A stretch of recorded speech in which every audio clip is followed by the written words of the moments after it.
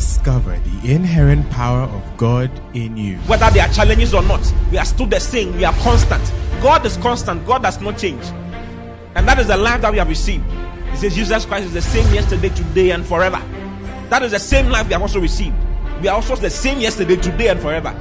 What kind of life? We are the same because we have the same life with Christ.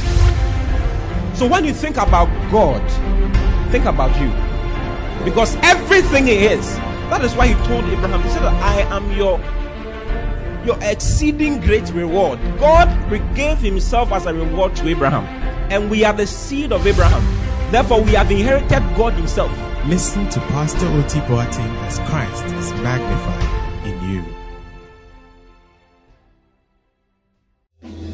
Praise the Lord. Hallelujah. How many of you love Jesus? Love Jesus. Wow. Is Jesus not wonderful? So wonderful. Do you love Jesus? I love Jesus. The more you know how much He has loved you, the more you can love Him. You can be a Christian and genuinely not have love for Christ. Genuinely. Just be honest with yourself. Genuinely. And the solution is that you need to understand His love for you. That's the solution. When you get to understand His love for you, then you can love Him properly. Our love for Him is hinged on our understanding of His love for us. What was the expression of His love? 1 John chapter 4 verse 10. Look at 1 John 4:10. In this is love. Herein is love.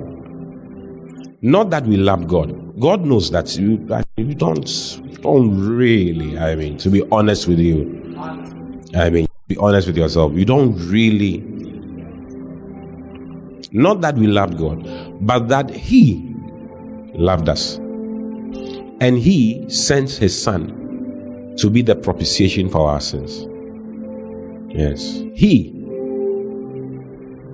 In this is love. Not that we loved God, but that He loved us. And He sent His Son to be the propitiation for us. We're going to understand propitiation.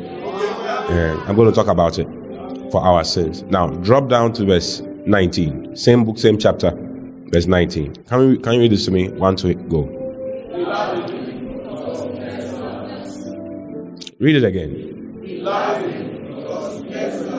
Have you seen it? So our love for Him is based and hinged on our understanding of the fact that He first loved us. The more you understand how much He has loved you, the more you can love Him. Hallelujah. So I pray for grace for you to understand Jesus' love for you more and more and more and more. What extent did He go to because of you? If you were the only one here on earth, He will still have come and die for you. Yes. It's an amazing thing. It's an amazing reality. Oh, hallelujah. What a blessing. Let's pray and then I'll share some things with you. Father, thank You for this morning once again. We are grateful. We are thankful. We are grateful. We are thankful. Speak to us, Lord. Grant us the spirit of wisdom and revelation, the knowledge of Jesus this morning in a very special way. Help us understand Your word. Bring clarity to the sacrifice of Your Son on the cross for us. That great expression of love for us. Thank You. We receive Your word with meekness, with gladness, with great joy, knowing that it is our means of real change, our means of real development, and our means of real growth. Thank You. Even in Jesus' name. Amen. Hallelujah. Hallelujah. You can give your neighbor a high five and then take your seat. Wow, what a blessing. When you come to church, learn to enjoy your neighbor, okay? Turn to your neighbor and tell your neighbor, I will enjoy you today. I will enjoy you today fully. Wow. What a blessing. What a blessing. So I'm still sharing on the reality of all debts paid and cancelled. Okay?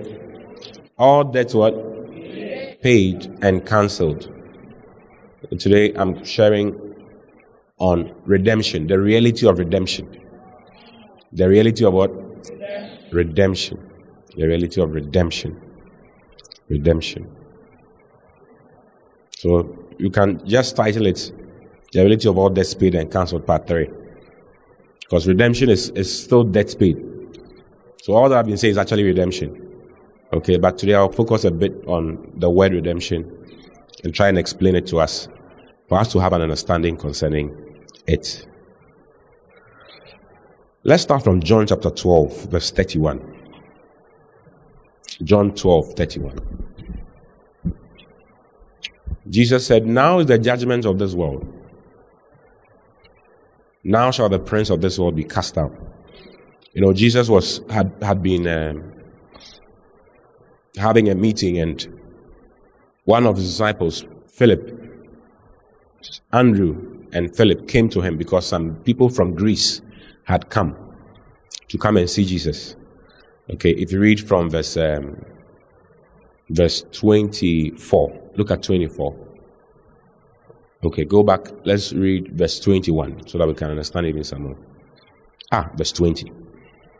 He says, "And there were certain Greeks among them that came up to worship at the feast." So these guys are from Greece.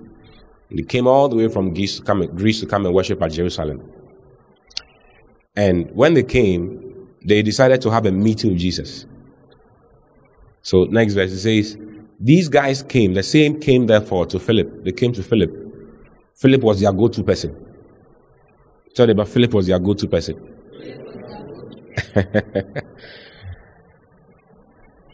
Which was of Bethsaida of Galilee, and desired him, saying, "Say, we will see Jesus." We want to see Jesus. Can we see Jesus? All assistants must be like Philip and must be like Andrew. All what? Must be like who? Philip, and must be like Andrew. He says, "Philip cometh and telleth Andrew." So Philip came to tell Andrew, "Charlie, these guys have come from Greece to come and see Jesus." And again, Andrew and Philip together told Jesus that, you know, some people have come from Greece to come and see Jesus. You can be a bad assistant. One of the ways of being a bad assistant is to prevent people from seeing your master. Yeah. If you prevent people from seeing your master, you're a bad assistant. Okay? A pastor must be wise to expose the people who are under him to see and meet his pastor. He must expose his people to his pastor. Don't be an assistant that blocks the door. Jesus rebuked them, the disciples, because they were blocking the children from coming to him. He saw it. He saw them blocking the hey, go away. Go away. He said, "Hey, my people, what's up?" Yeah, Jesus was not happy with them at all. Allow the little children to come unto me. He says, their angels see the Lord's face all the time. Please, let them come. You can have an assistant who blocks people. What I just said is Matthew 19. Go up. Let's go up to verse 13. He says, "Then were brought unto him, unto Jesus, little children, that he should put his hands on them and pray. And the disciples rebuked them." Jesus' assistants, those who are closest to Jesus, were rebuking the little children and their parents. Go back. Hey. It's the protocol. Hey. Proto-P. Pastor Kobe's daughter says protocol, propotel. I say propotel. It's a word. And then she also says Episcopal sister. She says Episcopal sister. That's it. Episcopal sister. I just enjoy her, you know. One day she came to my house. Sometimes she comes to spend time with us. She came to my house and she was worrying me. Swerving me up and down, jump here, jump there, jump here, jump there.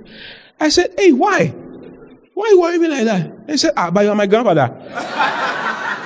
Are you not my grandfather? Yeah, but you are my grandfather. I said, I'm sorry. Continue, proceed. Hey. I say, I love you, okay? Hallelujah. Allow the little children to come to Jesus. Allow the little children to come around. Why you don't like little children? What's wrong with you? Ask me, but you don't like little children. What's wrong with you? There's even this culture where some people say children are some way. They don't want to have children. There's something wrong with you, brother. There's something wrong with you, sister. You were once a child. You were once a child. Please, I beg you. It's a demonic statement.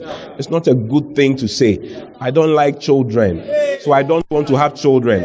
And so whoever is coming to propose to you must understand that you don't like children. Yeah, what are you talking about? Yeah, you have to give birth. Hey, yesterday I saw someone who was a lesbian, and she was changing to become a man. She had been on testosterone for 2 years, and when she showed her picture. When you see her pictures, you become masculine and everything. She was growing a beard and all of that. But she had changed. She had become a girl once again. And she was sharing her testimony. She said she had a vision. God showed her a vision. God is nice. No matter where you are, the love of God reaches is for sinners. That's why we shouldn't sack anybody from the church. We must allow everybody to come in to hear the word. We must expose everybody to the word. She said that God showed her a vision. And she saw a man and a woman. And God showed their generations. They had children, their children had children, and all of that going. Plenty of people were under them. Then she saw a man and a man together, and a man and a woman together. And there was nothing underneath them. There was no one underneath them. It's a vision she saw. There's no one underneath them. And God spoke to her in a dream that I destined for man and woman to marry and procreate so that they can continue sharing the gospel of my son Jesus Christ and reach the world with my gospel. But the devil has decided and is fighting against you and your generations to cut you off and cut off my plan, which is what he has done from the beginning of man's history in this world. When she woke up, she changed. She went to church. She got born again. She's now a solid Christian because of the vision she had. Yes. The children they are God's design. They are God's plan. You see? Yes. You were once a child. If your parents have decided not to let you allow you to come, there have been a problem. You see? So allow the children to come. Tell neighbor, allow the children to come to Jesus. Tell neighbor, if you're an assistant, allow people to come to Jesus. Allow people to come to your pastor. Do you understand what I'm saying? Is it a good point? Very good point. If you allow people to come close, for instance, I'm the pastor of the church. You don't even need to say yes. I'm the pastor of the church. You must allow people to come. All those who are around me, you must allow people to come close. You must introduce people and introduce them once, twice, thrice, 4 times, all the time, so that I get to know their name. Come and say hi. It's important though.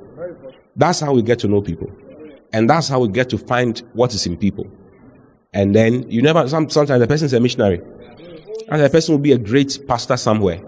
I will never know if you don't introduce them to me. Or you don't understand my message. Yes. You never know. You need to introduce. If you're a branch pastor and you're watching what I'm sharing, introduce people in your branch to me. Don't block them. You see, Bishop is busy. Bishop, what am I doing? What am I doing? Ask your neighbor, what is Bishop doing? He's so busy. Yeah, I'm not busy. Do I look busy to you? No. You must allow. It's important. I wish I was talking to Branch, but I would have spoken a bit more. Yes, you must allow. You must allow people. Philip and Andrew introduced the Grecians to Jesus. They introduced the Grecians to Jesus. And it brought one of the greatest statements from Jesus. One of the greatest statements from Jesus came into existence as a result of this introduction that Philip and Andrew were, making to Jesus.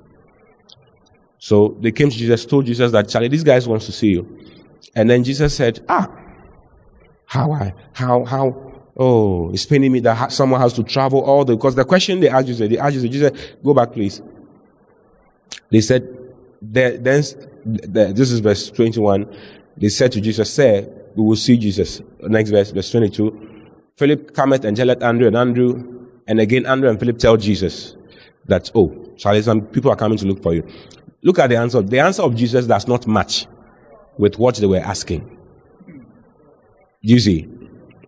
Sometimes you ask God a question, He will give you an answer that you are. If you sit down quietly and you think about it, you notice that He has more than answered you. God always gives you more than enough. Yes, God is the more than enough God. He gives you more than you request for. He's able to do exceedingly abundantly above all that you can ask or think, according to the power that works in you. He gives abundantly above what you can ask. Whatever you ask or think, He does times 100 of it. That's how God is prodigal. God is a Tugumeso type of person. You know Tugumeso? He's a showboy. Do you understand what I'm saying? That's how God is. God lavishes on you. He gives you life in abundance. He lavishes on you all the time. God always lavishes on you. So anything at all you are request for, He lavishes on you. If you believe it, that's what you have. If you don't believe it, you will not get it. Some people think that God does not want to give them anything. What you believe is what you get. God lavishes. That's his specialty. So He gave them an answer beyond what they were asking for. They want to come and see. Jesus said that, the hour has come that the Son of Man should be glorified. I mean, how does this answer the question? Next verse. Truly, truly, or assuredly, assuredly, or verily, verily, I say unto you, except a corn of wheat fall into the ground and die, it abideth alone. But if it die, it bringeth forth much fruit. They are coming to see you. What has it got to do with corn and wheat, dying, falling ground, whatever? Jesus was trying to explain to them what He was going to accomplish and what was going to happen when He accomplishes it. Jesus was saying to them that there's a day coming, the time has now come for me to be sown into the ground. You see, Jesus' life, Jesus was made after the power of an endless life. Jesus had a life. The life that Jesus had, the life of God that Jesus had, was a life that could spread or could grow when it touches death. Hebrews 7:16. Let's read from verse 15. I like this. It says, and it is yet far more evident, for that the similitude of Melchizedek, there ariseth, for that after the similitude of Melchizedek, there ariseth another priest. He's talking about Jesus' priesthood, and how that it is after the order of a priest called Melchizedek. Melchizedek means a king of peace and king of righteousness. So Jesus, who is after the order of Melchizedek, is a king of peace and a king of righteousness. His coming brings peace and brings righteousness. His coming brings peace between God and man, and brings the righteousness of God to man, and brings and confirms the righteousness of God, like establishes the righteousness of God. You see? Then he says that this Jesus, next verse, this Jesus is made not after the law of a carnal commandment. This Jesus is not made after the law of a carnal commandment, but is made after the power of an endless life. Okay, he is not like a natural, normal man. He is beyond. He had the life of God in him, and that life is an indissoluble life. The word endless, okay, endless is the Greek word is akatalutos. Akata. So it's akatalutos zoe. And it means indissoluble. Into what? Everything in this world can be dissolved by something. Human beings can be dissolved. Do you know you can be dissolved? You can vanish. Someone can let you vanish on the surface of the earth. You won't see a single hair. Sulfuric acid. If we put you in sulfuric acid, H2SO4. Brother, you are gone. That's it. So some of these guys do that. Put you in a, when they terminate the person, they put him into a barrel of sulfuric acid. After some time, we'll not see you. Even a pig can eat you up. A pig can eat everything, every part of a human being. A human being can be dissolved by pigs. Eat everything. Bones, teeth, everything. That's how wild pigs are. Yeah. A pig can eat a child. They even eat their children sometimes when they are hungry. If you don't make sure they are eating, you'll be surprised. But Jesus' life, everything, metals, heavy metals can be dissolved by other things. Everything in this world is dissoluble. This earth we are sitting on is dissoluble. It's going to be dissolved one of these days. The heavens is dissoluble. It's going to be dissolved one of these days. It's going to be destroyed. But Jesus had a life that could not be destroyed. He had a life that is indissoluble by anything. So death and sin could not touch the life of Christ. The inside of Christ was untouchable. When it touched death, it rather brought more life. So Jesus' life is a life that goes through, when it goes through death, it's unscathed and untouched by death. It rather produces many lives. So when death, instead of death destroying that life, the life that he had, death rather reproduced life. I don't know if you are getting it. That's the life that Jesus had. He had an endless, he's made after an endless life. Endless life. So when his life touched death, instead of death terminating him, death rather made him reproduce. It's like what the example that is given, in David and Goliath's fight. In David and Goliath's fight, when David came to fight Goliath, David did not have a sword in his hand. He came with a catapult, a sling. He took 5 smooth stones because he heard that Goliath had 4 other brothers. So he took 1 stone for each brother. 1 stone for what? Each brother. So he took his sling and he told Goliath, you are coming against me with swords and spears and all of that. But I come against you in the name of the Lord, the Lord of hosts, whom you have defied. He didn't have a sword in his hand. You see, this is 1 Samuel 17, verse 45. Then said David to the Philistine, thou comest to me with a sword and with a spear and with a shield. But I come to thee in the name of the Lord of hosts, the God of the armies of Israel, whom thou hast defied. He didn't have a sword. Do you know what he did? When he threw the stone and he hit the guy and he fell, what did he do? He took the sword of Goliath and used it to behead him. He used his power. He used what he was using to destroy people, what he was using to kill people, to kill him. What the devil had, the sword the devil had against humanity, to destroy humanity and kill humanity, was death. Sin, death. Sin, the sword and the spear he had was sin, death. That was what he was using. Jesus came without any sword. No sword in his hand. No spear in his hand. He looked weak. He looked nothing. But he used death to destroy the one who had the power of death. Yeah, that's our Jesus for you. Jesus used the sword that the devil had to destroy him. He used death to destroy death, the one who had the power of death. And when death touched him, rather life flowed out. Life flowed out. And that life of Jesus, and when you get born again, that life comes into you. So what Jesus was telling the Christians was that, listen, there's a day coming. This is the hour that the Son of Man is going to be glorified. And when he's glorified, he's going to be glorified in this way. He's going to be like a grain of wheat that is planted into the ground. When it's planted, the outside life, when you put corn into the ground, the outer portion dies. But when it dies, the inside, the inner of the thing rather germinates, it comes out and becomes a lot of corn. Do you get it? That's how Jesus' life is. So Jesus was using the corn to explain how his life is. That when he dies physically, rather than being terminated. New life is going to come, and it's going to come plenty. It's going to be. So Jesus was telling them that you don't need to. Very soon you wouldn't have to come and look for me, because I'm going to be in you in Greece. I'm going to be in another person in this other place in Italy, in Accra, in Agoba, in North Legon. Here, different. I'll be in everybody. I'm going to be a corn that will be reproduced, and my corn that will be reproduced into many lives. You wouldn't have to come to a location to come and look for me. I'll be in you, and you can always talk to me. Brothers and sisters, you have become the address of God. God is pleased to dwell in you. God is happy to be inside you. Can you imagine that? If you are born again, Jesus is sitting inside you. That the revelation of the New Testament is Christ in you. The mystery that was hidden before time began is Christ in you. Jesus is now in you. Jesus is now sitting inside you. You don't need to go somewhere to find Jesus.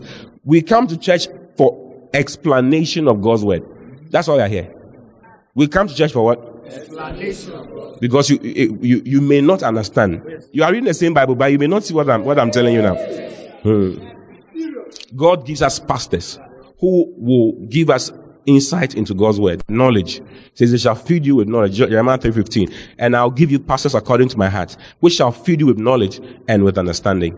Do you see? So he gives you pastors who can help you. The greatest thing a pastor can do for you is to give you understanding of God's word, give you knowledge of God's word. That's the greatest thing he can do for you, not prayer. The greatest thing a pastor can do for you is not to pray for you. The greatest thing a pastor can do for you is to give you the knowledge of God's word, to help you understand God's word. That's the greatest thing. That's what they are said for. To bring you the care of God, to let you know how much God cares about you by caring for you. But the primary thing is to feed you. Jesus said to Peter, do you love me? Love you more than all these things. If you love me, then feed my lambs. That's the greatest thing. Feeding. To be fed. To be what? Fed. To be fed. To have understanding concerning what has happened. And that's what we are doing by the grace of God. Can you just give Jesus a big shout, a big clap for that?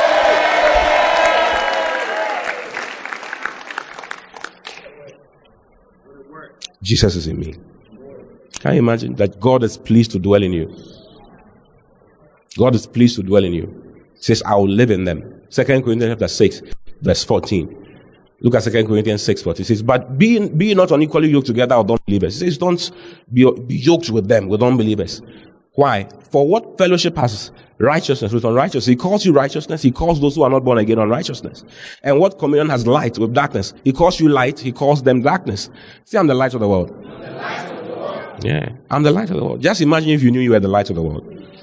Yes, by you, people receive definition. You see, we will not see anything in this place is dark. Yes, we can see your face clearly and nicely because light is here. Do you see? Light is what gives us, is what defines. Light brings us life. Without light, there's no life.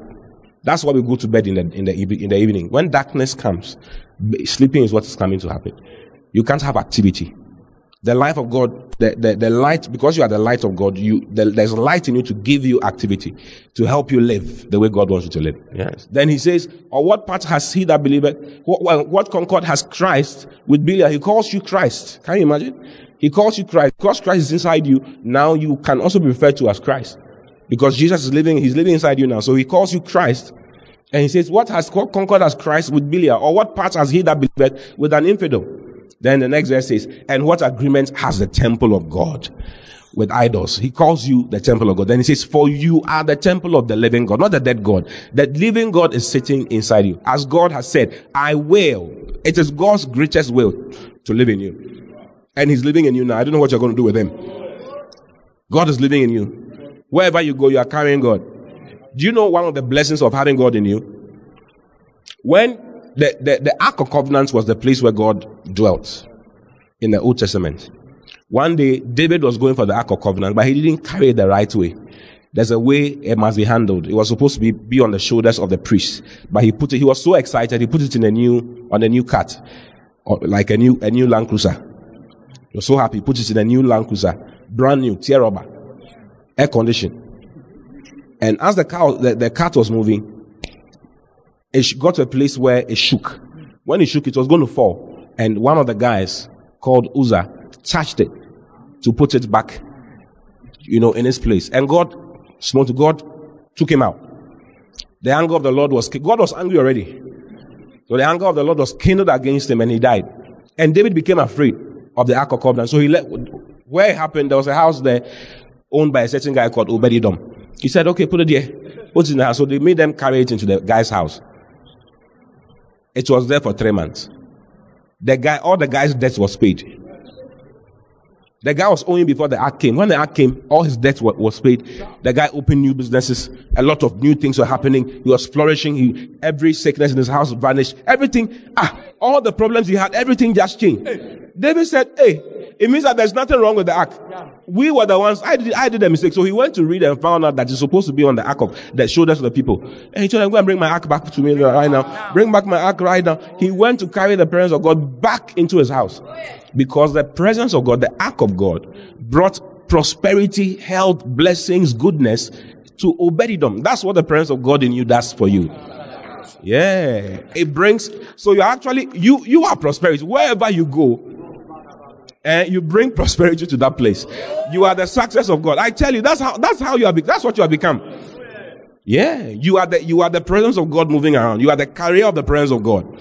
You are the carrier of what? And you have to make it your business to find out what this means. That's what I've told you. There's a classical example. Obed-Edom prospered, left, right, center. And it was told King David saying, the Lord has blessed the house of Obed-Edom, 2 Samuel 6:12. And all that pertained unto him because of the Ark of God. He said, the Lord, he knew that it was because of the Ark of God, because the presence of God was down there in his house. We don't have the presence of God in a physical thing, it's now in us. You have become the address of God. You are God's address. See, I'm God's address. God lives inside me. And that means that I'll never be poor in my life. That means I'll never be sick in my life. Sickness has no place in my life. Don't wait until sickness comes before you start. Declare it. Yesterday, one of our guys was telling me, young guy, he's just maybe 27. He says he has been declared diabetic. They say he's diabetic. He was not feeling well, went to hospital. They say he's diabetic. Yes, why 27 with diabetes? What are you doing with diabetes? What's the solution? What can kill that thing? Acknowledging what is inside you. God is in me. If God is in me, what is diabetes? God and diabetes cannot exist in the same body. God and diabetes cannot. I refuse it in the name of the Lord Jesus. Yes. And I don't care what I'm seeing. I don't care the figures. I don't care the insulin. I don't care. I don't care about it.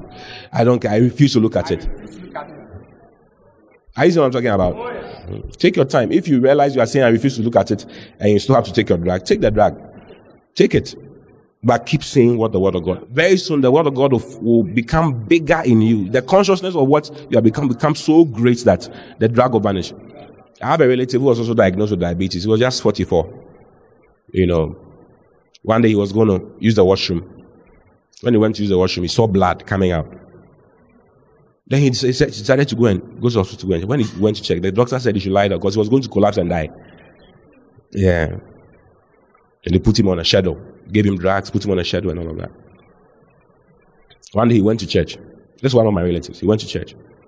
When he went to church, the pastor spoke about something like what I'm talking about. Then he decided to go and see the pastor to be prayed for. He went, the pastor prayed for him. You are healed in Jesus' name. That was it. That was it. That was it. It's not the pastor's word. He knew. The word that entered. You see, the pastor's word is powerful, but that is not the primary thing God wants you to function by. God wants you to function by his word. If the pastor's word is in line with God's word, then that is God's word. Are you seeing it? That was it. The thing has just vanished from his life. That's it. Yes. Now he decided I'm not going to. He just took it by faith. That no, this thing, I can't be injecting insulin, doing this. I don't like that. I can't do that. He decided, I can't do this. Yes, that was his faith.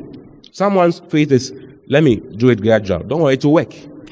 Just keep going gradually. But stay on the word. Do you understand what I'm saying? Stay on the word gradually. Before long, it will be out of your life. See, I'm the temple of the Holy Ghost. Yes, and the Bible says that your members are the temple of your body. Don't you know that your body is a temple? So your body is not just your spirit or your soul. Your body belongs to God. Meaning that your body is for God's your body is God's dwelling place. And that's in 1 Corinthians chapter 6, verse 19. He says, "What don't you know that your body? You know that your body is a temple of the Holy Ghost. Your body is a temple of the Holy Ghost, which is in you. So it's not only your spirit that is the temple of God. Your body, even your body, is a temple of God. Meaning that no sickness should have its abode in your body. God should not dwell in the same body with sickness and disease, which are children of sin and death." These are children of sin and death. Hallelujah. Hallelujah. What you should know is the fact that the premise that the devil had, the devil had a premise. Yes, last week I spoke to you about it. He had a foundation to be able to accuse humanity. You see, humanity has sinned. Adam's sin was the sin of the whole of humanity. And because of the sin of humanity, the devil had a right. He's a lawyer. Remember, I spoke about it. Do you remember? He was a cherub, an anointed cherub that checks and preserves the righteousness or the justice and the judgment of God. They are the ones who keep the throne of God. They are the ones who watch to see if justice has been met. He was one of them. So he was using the foundation of his experience with the throne of God. His experience with the throne of God was that he sinned and he was judged. The throne of God judged him sharp. He was removed. Jesus said, "I beheld Satan as lightning." For he was removed. He was judged. When he fooled around, he was judged completely. So when man also fooled around, he was saying, these people need to be judged. You judged me. Do you remember God? You judged me. Rememberest thou? You judged me. Because you judged me, these people must also be judged. They've also done what I did. That was the basis he had. Then there was a law that also stated that the laws of Moses, when the soul has sinned, it must die. So he uses the law, he uses his experience to accuse man before God. They must be judged. They must be judged. They must be judged. Now, John chapter 12, verse 31. John chapter 12, verse 31. So Jesus was talking about his death and what he was going to accomplish. Then he got to this point and said, "Now is the judgment of this world." Now is what? The judgment of this world. The judgment of this world has come. This is it. This is the time. Now is the judgment of this world. Now it is time to judge man for what he has done. Now is the judgment of this world. Then he says, "Now shall the prince of this world be cast out." When the judgment of this world happens, the prince of this world, who is the devil, will be cast out. He will be removed completely. He will lose his grounds. He will lose his grounds of accusing man. He will lose his grounds of saying that man should be put to sickness. Man should have the experience of the curse. He will lose that ground. Now is the judgment of this world. Now shall the prince of this world be cast out. Look at the next verse. Then Jesus says, and I, if I be lifted from the earth, will draw all, not all men. You see, men are in brackets. I mean, men is in brackets. It means that it was not there. It's not in the original translation. That's what it means. It's not in the original document. They put men there because they felt that is what would make it make sense. But actually, Jesus was talking about how that when he says, and if I be lifted up, when he's lifted up, when he's put on the cross, he will draw all the judgment of this world unto himself. Now is the judgment of this world. Now shall the prince of this world be cast out. And I, if I be lifted up from the earth, I will draw all what? Judgment unto me. I will draw all the judgment unto me. I will draw all the judgment of man. What is supposed to be put on man, I'm going to draw all to myself. And when I draw all to myself and I pay for the judgment of man, the prince of this world will lose his ground. He'll be cast out. Are you seeing it? Look at the next verse. It says, this spake he. This he said, signifying what death he should die. So he was talking about his death and what his death was going to accomplish. Not to draw all men, but to draw all the judgment. Draw all the judgment. He was going to be punished for you and I. What were the judgment we deserved?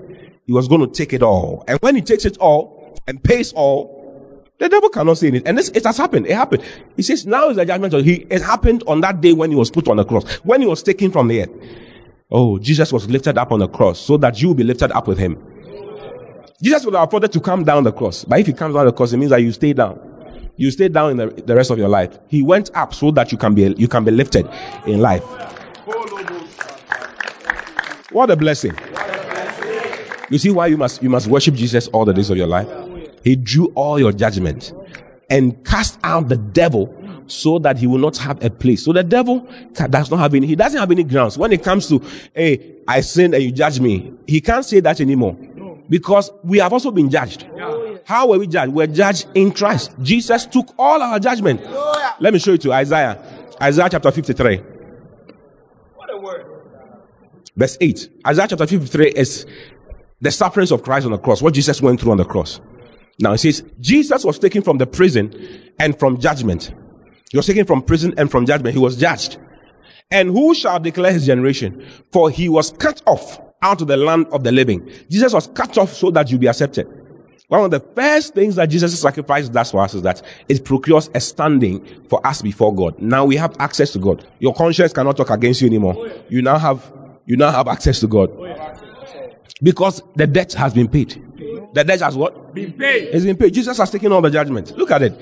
He says that for he was cut off out of the land of the living. For the transgression of my people was he stricken. It was because of the... Let's read NLT. We don't understand what is going on.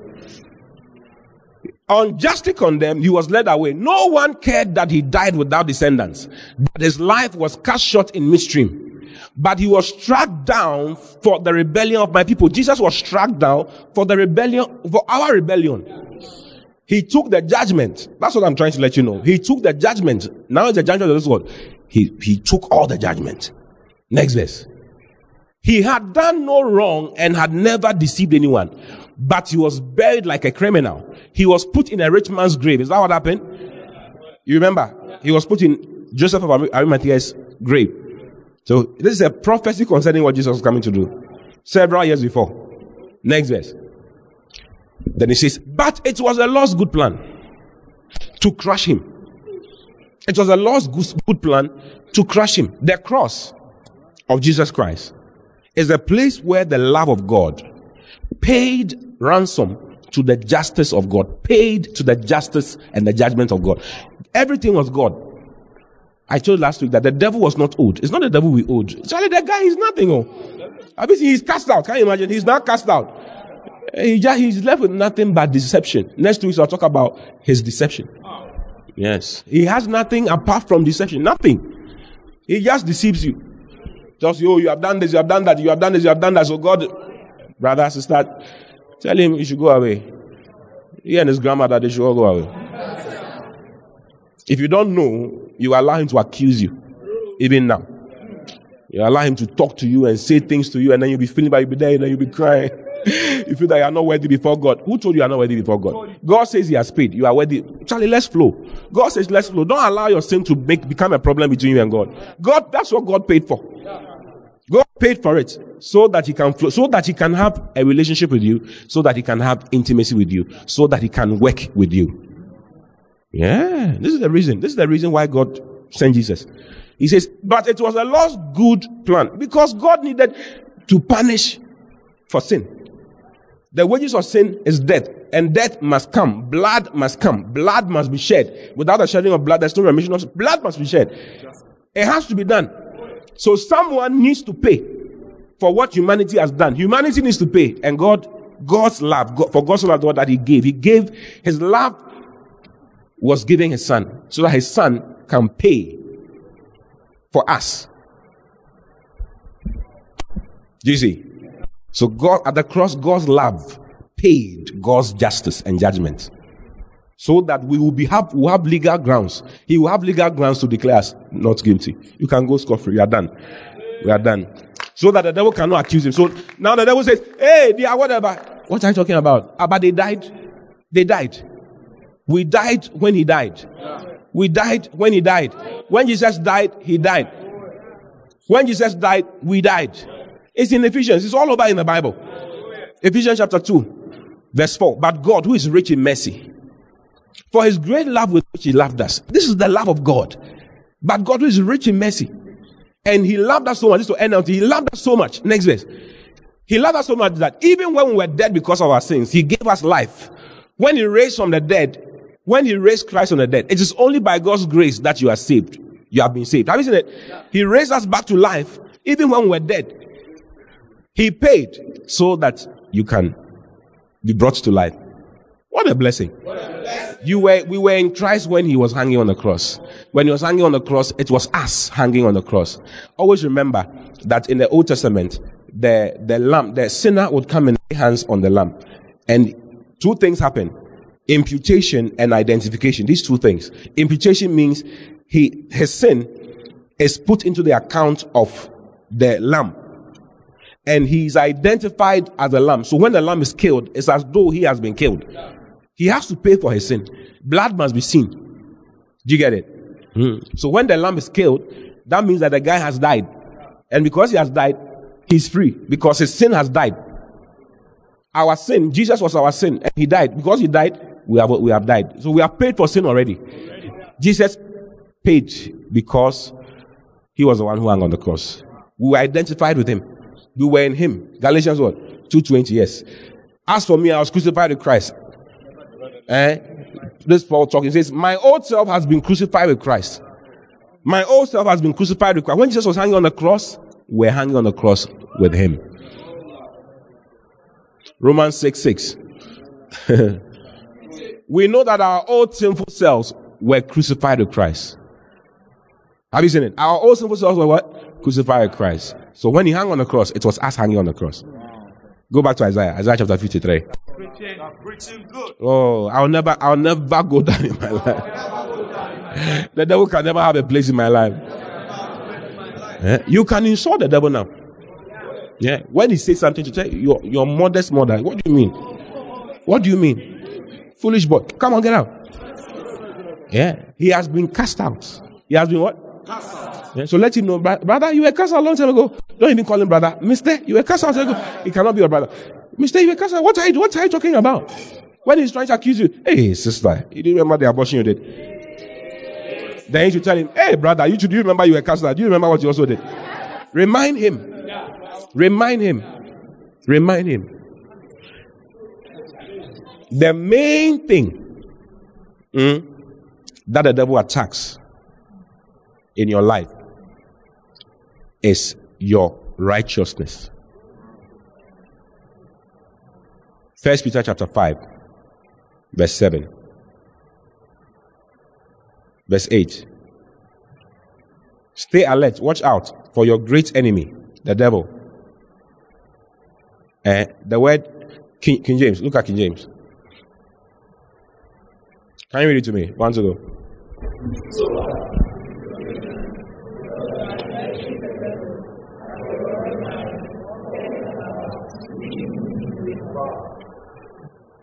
Next verse.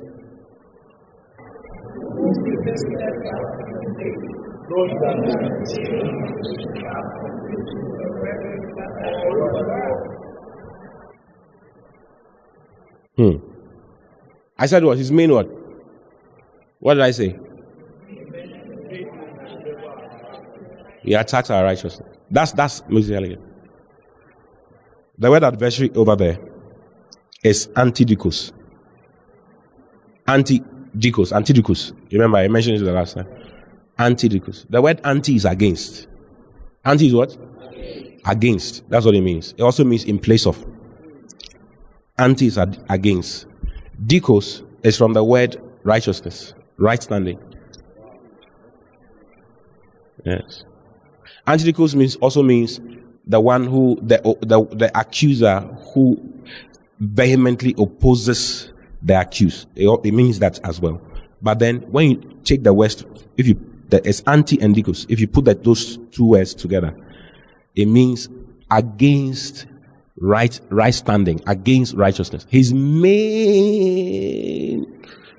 thing is to fight against your right standing with God. If you don't know your right standing with God, you are in trouble. He will accuse you for the rest of your life. Please, you understand? I'll tear it into pieces some more for you in 2 weeks' time when I'm talking about him. Yeah. Never let the devil accuse you. Now you have right standing with God. You have what? Right standing. Why? Because Jesus has paid. Jesus has what? Paid. What did he pay for? Your sin. He took the judgment of your sin. Paid in full. Paid in full. And I'm showing it to you. It's a main problem. That's why I've stayed on it for 3 weeks. So if you put these three messages, if you listen to it over and over, you'll be shocked at the freedom you enjoy in Christ. You'll be shocked at the fellowship, the sweet fellowship you can have with God. The intimacy you can have with God. Yes, the intimacy you can have with God. I tell you, you can have God in you so evident in your life, so manifested in your life, that all the things that has been lost will come back in an instant. Yes, it's the key. Intimacy with God is the key to sickness, diseases, sin, everything vanishing from your life. That's why I'm still talking about it. Okay? Go back to Isaiah chapter 53. But it was the Lord's good plan. It was God's good plan to crush him and cause him grief. Our crashing, instead of crashing as he crashed, it was God's plan to crush his son. Yes, it's good, his good plan. He sent his son, which is his love, to pay for his justice. Someone needed to be crushed. He sent his son to crush him. Yet when his life is made an offering for sin, he will have many descendants. Can you see? He says that when his life is made an offering for sin, he will have many descendants. Who are the many descendants? You and I. He will enjoy a long life, and the Lord's good plan will prosper in his hands. The Lord's good plan was for him to be crushed so that his life can come into us, for us to continue his life. Next verse 11. When he sees all that is accomplished by his anguish, when God sees all that is accomplished by Jesus' anguish, he will be satisfied. So God is satisfied. King James. He shall see of the travail of his soul, and he shall be satisfied. God saw the travail, the panic. He saw the anguish on Jesus' face. Saw everything.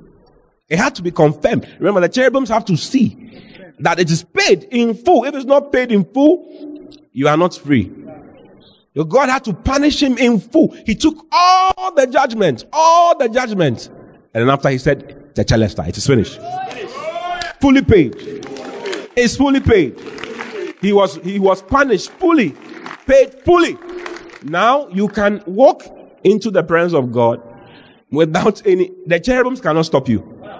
The cherubim cannot say, hey, you remember Adam sinned, the cherubims put a sword. Now they can't put a sword between us and God.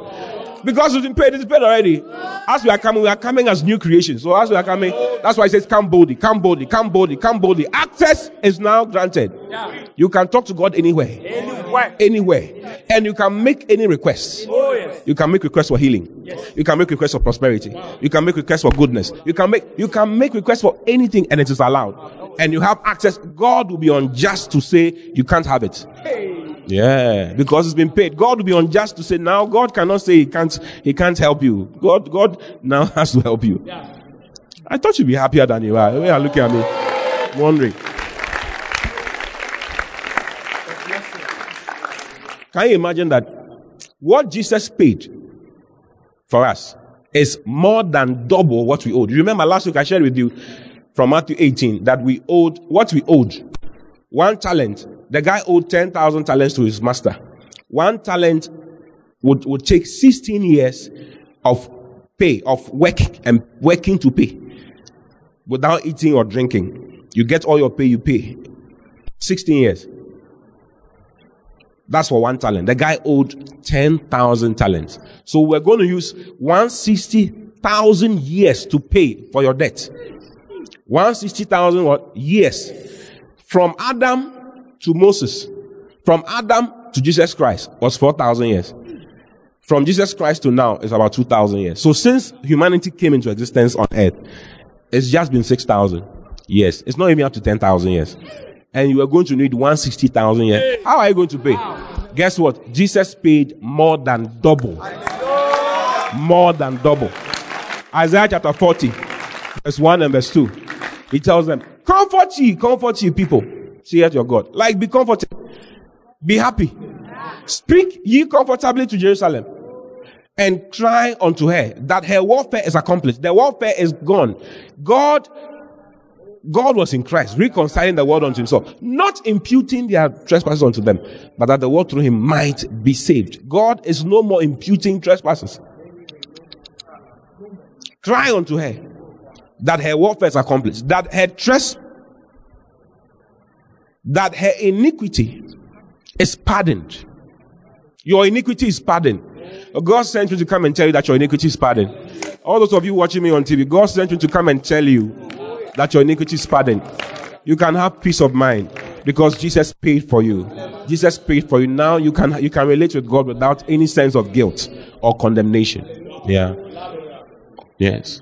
For she has received of the Lord's hand double for all her sins. Double payment has been made for all our sins. Double payment has been made for all of our sins. Double payment has been made for all of our sins. Double payment. I don't have Christians in the church. I think they have gone home. Are there Christians in this church? There are Christians in this church. I'm telling you that double payment has been made for all your sins. All your sins. Jesus has taken all the judgment. All the judgment. Now you are free to relate with God. I can ask for anything. Yeah. It's the foundation of making requests. Now you can ask for, you have a right. You have a right. Even the cherubims cannot accuse you. They cannot say, oh, yeah. No. There's not even one single, everything has been paid. More than paid. Hallelujah. Give Jesus a shout.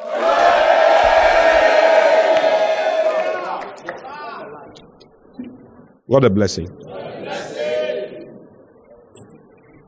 It's so nice. All over in the scriptures. Jesus paid. Do you know what Jesus did? Jesus came as the offering for sin. You remember, the Lamb of God that taketh away the sin of the world. In 1 John chapter 2, verse 2. Let's read from verse 1. 1 John 2, 1. It's so nice what you say. I just want to show you what Jesus did. So nice. My little children, these things write unto you that you sin not. Then he says, and if any man sin, we have an advocate with the Father. We have a lawyer with the Father. Jesus Christ, the righteous. Then he says, and he, Jesus, is the propitiation for our sins. The word propitiation, okay, is offering for sin. He's the offering for sin. For your atonement. For sin to be removed. He's the offering for sin. For sin's removal. The Greek word is hilasmos. Hilasmos. Hilasmos. He's the offering. And it's the same word that is found in 1 John chapter 4, verse 10, where I mentioned when I was beginning, if you remember. Look at it, 1 John 4:10. Herein is love, not that we loved God, but that he loved us and sent his son to be the propitiation for our sin. He sent his son to be the offering for sin. So Jesus was the offering for sin. John the Baptist said, the Lamb of God that taketh away the sin of the world. He's the offering for sin. And when he died, he took his own blood. He rose again as a high priest. That's in Hebrews chapter 2, verse 17. So Jesus is, in the Old Testament, you needed a sin offering, you needed a high priest, and you needed the mercy seat. These three things. In order for someone to be declared not guilty, or someone's sin to be forgiven for 1 year. Jesus came as an offering for sin. He died, took his own blood, resurrected as the high priest. And took his own blood. And went to the heavenly holy of holies. And put it on the mercy seat. He's the mercy seat. And declared not guilty. That's why the Bible says that who is he that condemned? Who can condemn you? Who can condemn? That's in Romans chapter 8. Verse 31. What shall we send then to these things? If God be for us, who can be against us? God is for you now. Who can be against you? Is it the devil? The devil cannot be against you. Is it the law? The law can be against you. Is it your conscience? Your conscience can be against you. Next verse. He that spared not his own son, he spared not his own son. How shall he but delivered him up for us all? How shall he not with him also freely give us all things? Now you have access to all things. Do you believe it or you don't believe it? I believe it. Believe it. You're a Christian. A believer is a believer. You believe things. Believe it. Next verse. Then it says, who shall lay anything to the charge of God's elect? It is God that justifies. It is God that made us right with him. It is God's own work. All the things I've done. It's God's work. Man is nowhere. The devil is nowhere. He came as the offering for sin, died, took his blood, and he became the high priest. It says it is God that justified. Next verse, verse 34. Who is he that condemneth? It is Christ that died. Yea, rather, that is risen again. He rose again with the blood. Who is even at the right hand of God, who also maketh intercession for us. He rose again as high priest. I don't know if it was here I was sharing or somewhere else. Mary, when Mary saw him in the garden, When Mary saw Jesus in the garden, Jesus told her, "Don't touch me." He said, "Don't touch me. Go and tell my disciples that I rise to my Father and to their Father, my God and to their God." He was now ascended, and the high priest dressing and the dressing of a gardener are the same. So Mary mistook Jesus as a gardener. He thought he was the gardener. Then Jesus mentioned her name, Mary. Then she realized that, it's the Lord. And she was coming to touch him. Then Jesus said, "Don't touch me. I'm now about to ascend." He was now going to the heavenly holy of holies. Jesus said unto John 20, verse 17, touch me not, for I am not yet ascended to my Father, but go to my brethren and say to them, I ascend unto my Father and your Father, and to my God and your God. Have you seen it? He was ascending as high priest with his blood into the heavenly holy of holies to present his blood on the heavenly mercy seat. That's what is written in Hebrews chapter 2. Verse 16 and 17. Look at Hebrews 2, 16 and 17. Wherefore in all things, it behoved, let's use NLT. Behoved, you don't understand. Therefore it was necessary for Jesus to be made in every respect like us, his brothers and sisters, so that he could be a merciful and faithful high priest before God. Then he could offer a sacrifice that would take away the sins of the people. He became high priest who could offer sin to take away the sins of all the people. The King James says, go to King James. He says he will make reconciliation. Verse 17 says, wherefore in all things behold him to me like unto his brethren, that he might be a merciful and faithful high priest in things pertaining to God, to make reconciliation for the sins of the people. The word reconciliation, I think it's the first one was Elasmos. Remember, that's the offering for sin. In order for the lamb that becomes the sin offering. The other word is hilaskomai. Hilaskomai. That is high priest who offers, the one who can offer. It's not everybody who could be high priest. It's not everybody who could be high priest. Jesus rose from the dead as a high priest to go and make reconciliation, to do the work of atonement. To go to heaven. No, where would you find the heavenly holy of holies? You can't go there. Brandon, what do you think? Yes. He rose as a high priest and went to the heavenly holy of holies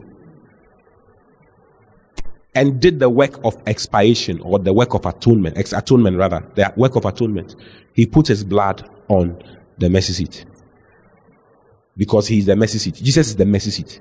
Can you imagine? That's in Romans chapter 3, verse 25. He says, okay, let's read from 24 so I can understand it. It says, being justified freely by his grace through the redemption that is in Christ Jesus. So Christ Jesus, whom God has set forth to be a propitiation. Have you seen it?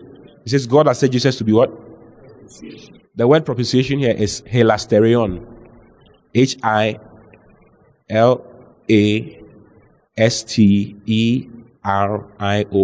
Hilasterion. Hilasterion. Hilasterion. And it means mercy seat. The place where God declares not guilty. That's the ladle, the mercy seat where that covered the ark, where God sat, where the two cherubims were. That's mercy seat. Jesus is that mercy seat. That's where God sits. The mercy seat is the place where God sits. So he's the place where God sits to declare not guilty. He's the offering, he's the high priest, and he's the one who sits to declare not guilty. So he took his own blood, he died, took his own blood, went, sat down, presented to himself, and said, you are not guilty. I don't know. That's why it says, who is he? It is God that justified. God did everything. Tell me about God did everything. God paid everything. So I don't know why you are sad. I don't know why you are thinking that God is against you and that God doesn't like you, God is fighting you. Look at all the things that God has done for you. So that he can have relationship with you. So that he can have relationship with you. You are special. Oh. You should have a higher estimation of yourself. You are special. Jesus, you are worth as much as Jesus' blood. That's how expensive you are. That's how expensive you are. The price of our head was Jesus himself. Was God's blood. The blood of bulls and goats could not be enough. It couldn't work. Jesus' blood was what was good for you. You are special. He says, if God did this for you, if God did not spare his son, if he did not spare his son, shall he not with his son also freely give you all things? If the highest has been given, if the greatest has been given, if Jesus has been given for you, if God has given Jesus for you, why do you think you need a big man to sponsor you in this life? Why do you think you need to carry drugs? Why? You're a child of God. You're a child of God. The greatest has been paid. If the greatest has been paid, what else? God is taking care of you. God paid a hefty sum for you. Is it your school fees that he cannot pay?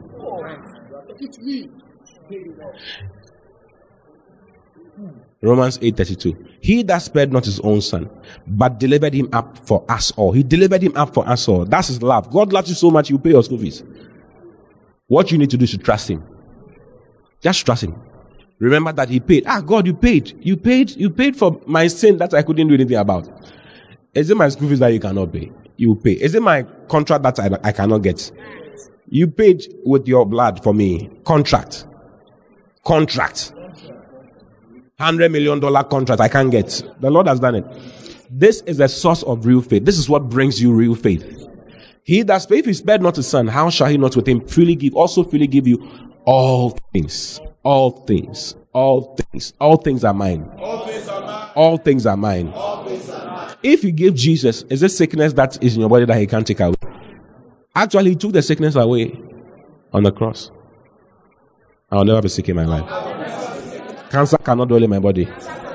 Laugh at cancer when you see it around you. Laugh at it. Laugh at it. Laugh at it. Laugh at it. I tell you. Laugh at it. Jesus did so much. Tell me, but Jesus did so much.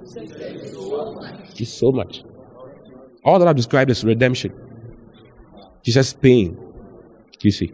Hebrews chapter 3, verse 30, verse 24. Hey, did I say Hebrews 3? Romans 3, 24. Romans 3, 24. Look at this. It says that being justified freely. The word justified is declared righteous. Please, can you understand what I'm saying? Yes. We are now declared righteous freely by the grace, by his grace. It is God's grace. It's God's work. Grace is God at work. Grace is unmerited favor. God's unmerited favor, blessings, goodness coming to you. He says, being declared righteous freely. How? Because of his grace, his love for you and I. But it was done, even though God has declared us freely, it was done at the redemption that is in Christ Jesus.